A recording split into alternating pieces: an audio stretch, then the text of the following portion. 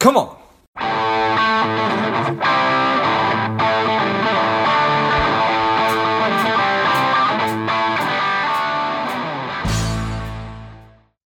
Welcome to Lifeblood. This is George G, and the time is right. Welcome to today's guest, strong and powerful Bobbi Rebell. Bobbi, are you ready to do this? Yes. Thanks for having me. Excited to have you back on. This is your third appearance on the show and your second appearance on our book club. So super excited about that. Bobbi is a certified financial planner. She is the host of the critically acclaimed Money Tips for Grownups podcast. She is the creator of Grown Up Gear. She's a speaker and MC, multiple time author. Her newest book is Launching Financial Grownups, Live Your Richest Life by Helping Your Almost Adult Kids Become Everyday Money Smart. Bobbi, tell us a little bit about your personal life, some more about your work, and what motivated you to write this book. Well, thank you again for having me. I love coming on here, and you do a great job. All your interviews are top notch. So I'm honored to be part of this podcast. So I am married, mom of three in a blended family. My two older ones are my stepkids, and then my husband and I have a 14-year-old together. My stepkids are 25 and 22, and they did grow up with us in the city. Their mom lives in a different state. So they were truly, growing up with us. And they've been, a challenge, wonderful, but raising kids is hard in general. Raising kids to pay attention to money and make the decisions that you want them to is nearly impossible. And so I was struggling and I was looking for solutions, and I really didn't find any books. There were so many books that were for parents of younger children. There were books that were for the young adults themselves. And in fact, I wrote one, my first book, How to Be a Financial Grown-Up, but there really wasn't a lot for parents. In fact, there was literally nothing for parents. And I was really struggling because, as with at all ages, you have younger children. Children are strong-willed, and it's hard at any age to sort of force another human being to do what you want them to do. But when you have older kids, it's that much more complicated because ultimately they are going to live their own lives. They're going to do what they want to do. Or if they do what you do and it's not in line with what they want, you're going to have a lot of therapy bills, let's say, later on. Yeah, I think that's really well said right there. I've got a 5-year-old and a 2-year-old, and it's been on my mind. How do I raise nice, responsible human beings? How do I raise good citizens? And if I can cross those two off, then I guess the next level is, how do I make it so they're not living paycheck to paycheck, so they're not drowning in credit card debt, so they're not broke, and I guess so that I'm not responsible for them when I'm trying to retire at some point. Well, exactly. And that is the real pain point to this. Is what I found alarming is there are many different statistics that point to the fact that a lot of parents are helicopter parents, and we kind of joke about it and we sort of laugh, ha, ha, ha, ha, ha. But that evolves as kids grow up to being, snowplow parents. We're sort of making the path smoother for them as they go along, let's say into college. And then we become what I refer to as concierge parents as they move into the adult phases, where we're sort of there and available to solve all of their problems for them, often with the help of money. And that ultimately doesn't really help anyone. So it's important that we recognize that as parents and figure out ways to evolve our own behavior, because ultimately we really can only control our behavior. We can influence our young adults, but ultimately they need to figure it out for themselves, and we need to give them the space and the confidence to do that. Well said. Yeah, I hadn't really considered the lasting long-term impact of being a helicopter parent or a snowplow or bulldozer parent or whatever term you want to use. But yeah, the chickens will probably come home to roost, and you're going to get what you pay for in that deal. And it's not necessarily going to be a great thing unless you're independently wealthy and all that. No, a big part of the book is the fact that, we often in the personal finance space talk about we come from a scarcity mindset where we're all worried about budgeting and saving money. But the truth is there's going to be a huge generational passing of wealth down to kids. And it's really important that they are prepared to be good stewards of the family wealth. I talk a lot in the book about intergenerational wealth and how important it is that if you are going to be leaving your children money, you give them the information and the confidence to take good care of it. And very often that might even involve a third party being involved, some kind of a financial advisor, but it is very important. Don't just assume your kids are going to be struggling. You may, for various circumstances, leave them even more money than you expected. And you want them to take care of that. You want the wealth to be passed on. There's statistics that show 70% of the second generation of wealthy families don't retain that wealth. And when you get to the third generation, 90% are not retaining that wealth. That is alarming and so sad. If we work so hard to build up a secure future for ourselves, we don't want that to go to waste. We want that to be something we can give to future generations to help them live their lives. Yeah, I think that's well said right there. And an excellent point. I'm going to get this one wrong, but Warren Buffett said something to the effect of, I want to give my kids enough so they can do anything, but not enough so they can do nothing. That's perfect. I love that. Yay, Warren. Yeah. Yeah. And those statistics are real. I've spaced that about family business and wealth, and it just does not transfer from generation to generation very well because we probably haven't done the necessary things to teach our kids how to be the good stewards of businesses or wealth or whatever it might be. Yeah, exactly. And your point earlier about retirement is very relevant because if we are helping our adult children in their 20s, let's say, at a time when we really need to be powering up to load up our retirement in those peak earning years, that can be very damaging. The last thing you want is to be not only we don't want to say no to our kids when they need money, but we also don't want to be at the point where we need to ask them for money. And the even worse scenario is we're at a point where we have to ask them for money and they don't even have it. That's just terrible. We are usually, when kids are in their 20s and 30s, getting their life established during the time period that I'm talking about in the book, that's when we're in our 50s and early 60s, maybe. And we really need to be paying attention to setting our lives up so that we are prepared for retirement, especially because, as we've learned in the pandemic, George, we don't always retire at the target date that we want. We may say we want to retire at 70 or 65, whatever it may be, but we may lose our job at 55 and never get the same level job, or we may have a disability. Many things can happen. So we can't assume that our target retirement date is going to happen. So it is essential that we have our ducks in a row when it comes to our own financial well-being before we are helping our grown-up kids. And very often the grown-up kids that we're helping, it's with things that they will figure out on their own if we're not there for them. And I really advocate for parents, and of course, if it's a true emergency, that's the exception, but really try to help with the nice to haves, pay for your grandchildren's camp, subsidize, if they need tutors or if they have a need to go to private school, whatever it is, do those things rather than paying their mortgage. Because if you're paying a mortgage of someone who's in their mid-20s, maybe they're not in the right house. Maybe they need to restructure their life. Maybe that's how you advise them rather than an endless subsidy that's never going away. If it's a short-term thing, be there for them if you can afford it. Of course, I believe strongly in family support in the right way, but not in a way that sets them up to fail the minute you're not there to bail them out. I love it. I also love the language of the book title, helping your adult kids become everyday money smart. What do you mean by everyday money smart? It's important to, we talk a lot about these big concepts, George, about, your 401k and your Roth IRA and, it's a whole IRS, alphabet soup. But the truth is most of our money decisions are made in our everyday habits, the things that we do each day. And we can joke about the latte factor, and David Bach did write the foreword for the book. He's a friend. I'm so grateful that he contributed to the book. He is often misunderstood when he talks about the latte factor. He picked latte as just a metaphor, but the truth is there's dribs and drabs of thoughtless spending that we do in our everyday life. And I think that's important to be cognizant of. For me, my latte is endless subscriptions or whatever it may be. You sign up for things and then you forget about them. And then they keep billing you, especially if it's once a year. If it's once a month, you'll usually catch it. If it's once a year, it's pretty tough. So it's really important to teach your kids everyday money tips, because every day you're making a million minute decisions about where your money is going.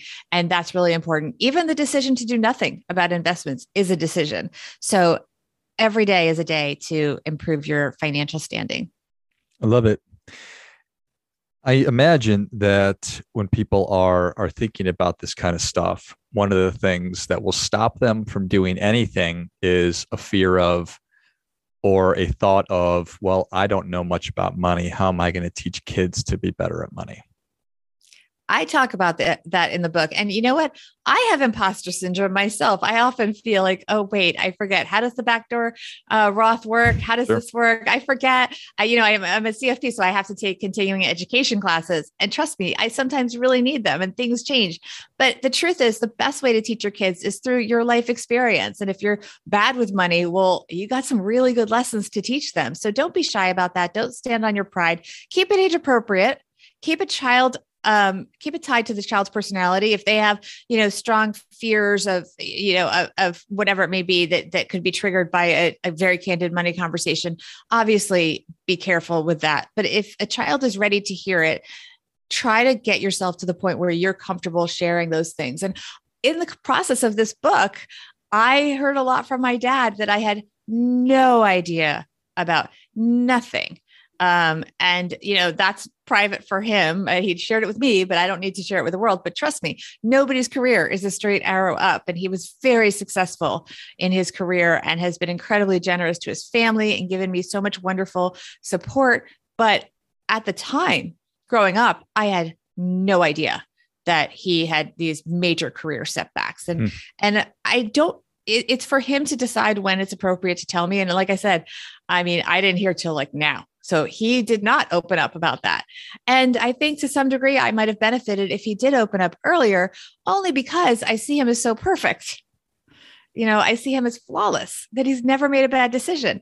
But learning, well, oh, wait, he did make a bad investment, not because he didn't vet it enough, not because he didn't, know what he was doing, but sometimes investments just don't work out. And a lot of that is luck, especially we all think someone's so smart if they made all this money on a great investment, but it's not always that easy. It wasn't clear. For example, I remember in the early days of the internet, I'm aging myself now, it wasn't necessarily clear that Google would be Google. For sure. Right? Would become a verb. There were other search engines. Mm-hmm. So what set Google apart? I'm not a specialist in this. I would imagine money marketing strategy that was just super smart, but they became by far the dominant force. And to this day, that's it. There's a few other ones that maybe you can come up with, but they really dominate the market. Why aren't there 10 that are equal? Who knows? But somebody bet on Google and somebody bet on some name we can't even remember. And at the time, they might have looked very similar. If you're smart, maybe you bet on both if you have enough resources, right? But it's good to hear from your parents that they were bad with money at least in some case. Yeah. I haven't, my kids are 5 and 2. I think I've already said that, but it's not a time where I could tell James, my 5-year-old, hey, I made all the bad money decisions and mistakes when I was in my 20s. I tell people that would freak them out if they were 5. Right, they would really understand that. But I tell people that all the time when I speak, because I want people to know that the person that's talking has made mistakes and I've also made good decisions. Yeah. But so do you think that that's right to be open and honest with your kids about the struggles that you've had? Sort of what we just been talking about, but at the right age, and every child is different. And if it's really going to make your kid feel so insecure, then that's not the right time to do it. But if it's also going to give them confidence that they can make mistakes and they can take those risks, that can be very powerful.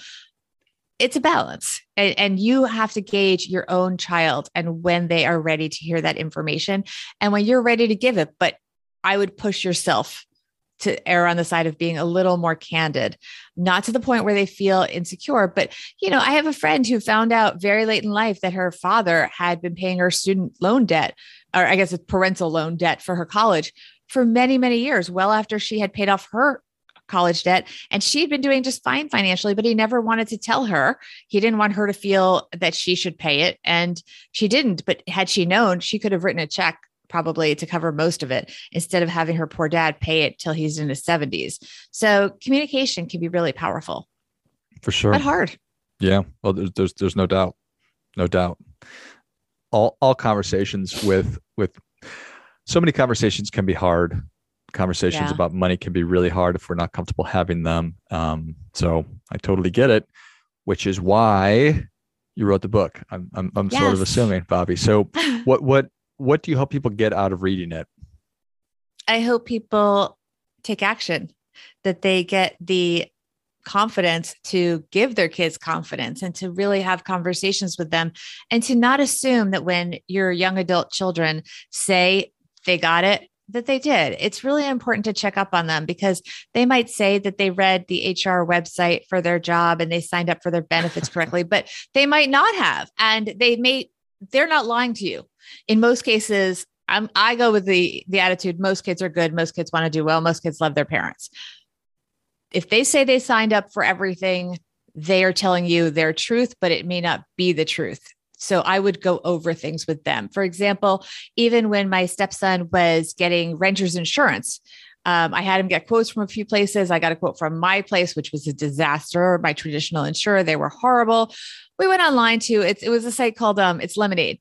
And I have no affiliation with them, but so Lemonade, they gave him a quote, and if I hadn't gotten into it with him, he would have just paid that quote. It was the best quote he got. But what we did is because I sat with him and I had him, him pressing the keys on the keyboard. That's something very important that I talk about. We looked at what made up that quote for his renter's insurance, and we were able to see the different components. So 1/4 of what determined the quote was how much they would cover. If you were displaced from your apartment, they would cover a hotel for a certain number of days. And there was a lever. So you could say, okay, they priced it at the standard. The default was, let's say, 10 days. And you could move it up if you wanted more, and your rate would go up, and you could move it down and your rate would go down. And we thought, well, logically, since he goes to college in New York City and we live in New York City, if something happened to his apartment, he wouldn't stay in a hotel. He could stay with us for free. So we just knocked that down to zero, and the price went down. That wouldn't have been discovered if I hadn't pushed him to look within the rate, what's actually going on. So it can be really valuable to ask questions with your kid. They might push back.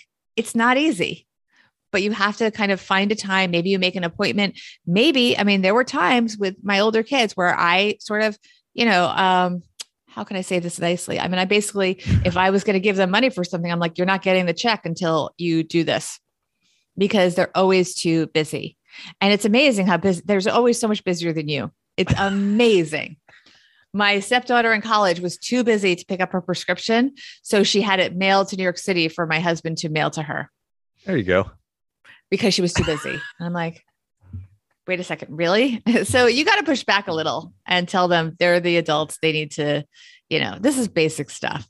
I'm not, this book is a very gentle book. It's not cut your kids off at age 18. It's really realistic, I think, because if we told parents to cut their kids off, I think people would read one page of the book and just put it back on the shelf. They wouldn't even buy it.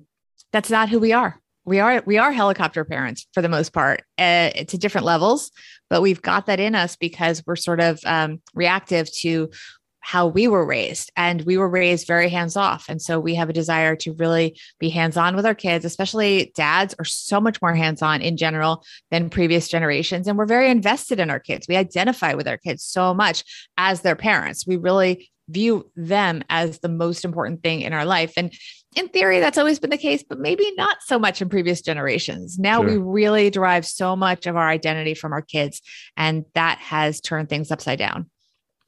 Oh, I love it. How long did it take you to write? How was that process? Oh, that's a tricky question. Well, it's been 6 years since my first book, so you could say 6 years. That said, this idea really gelled about 3 years ago when I was having my own struggles, as I said, with my kids and getting them to just do the things I knew they should be doing. And these are good kids. I do address what you should do if your kids are sort of off the rails. But for the most part, as I said, I approach this as your kids are good. They want to do a good job. They want to live a happy life, and they love you. But that doesn't mean that they are going to set up their 401k correctly. Well said. Love it. Bobbi, thank you so much for coming back on. Where can people learn more about you and engage? And where can they get a copy of Launching Financial Grownups? Live Your Richest Life by Helping Your Almost Adult Kids Become Everyday Money Smart? So the book is available everywhere. Of course, we like to support your local bookstores, but if you do buy it on Amazon, or even if you don't, please leave a review. That really helps me because there's some kind of algorithm thing going on. And if Amazon sees more reviews, maybe they like the book more. I don't know. But you can find out more about me at my website, which is just my name, BobbiRebell.com. There you can also get to grownupgear.com, which is my merch site. It's such really cool adulting merchandise. Hats, sweatshirts, t-shirts, lots of baby gear that make great gifts for graduation, for Mother's Day, for Father's Day, and for celebrating all of life's adulting milestones like engagements and new babies and that kind of stuff. And I would love to get out there. I'm trying to, not only talk up the book, but hopefully make a difference in people's lives. So if you're looking for a speaker for a corporate event or an organization, even nonprofits, I would love to hear from you. And I'm excited to talk more about the book with people. So be in touch. Excellent. Well, if you enjoyed this as much as I did, show Bobbi your appreciation and share today's show with a friend who also appreciates good ideas, or anybody that has kids, for goodness sakes. Go to BobbiRebell.com. It's BobbiRebell.com, and check out her grown-up gear. There's some really, really, really cute, funny baby stuff. One of them said, like, I know I'm having a hard time believing you're the adult also, kind of stuff like that. That was awesome. And then pick up a copy of Launching Financial Grownups, Live Your Richest Life by Helping Your Almost Adult Kids Become Everyday Money Smart, wherever you buy your books. And if you do buy it on Amazon, do leave a review. And if you need a speaker coming up, ping Bobbi about that as well. Thanks again, Bobbi. Thank you. And until next time, keep fighting the good fight. We are all in this together.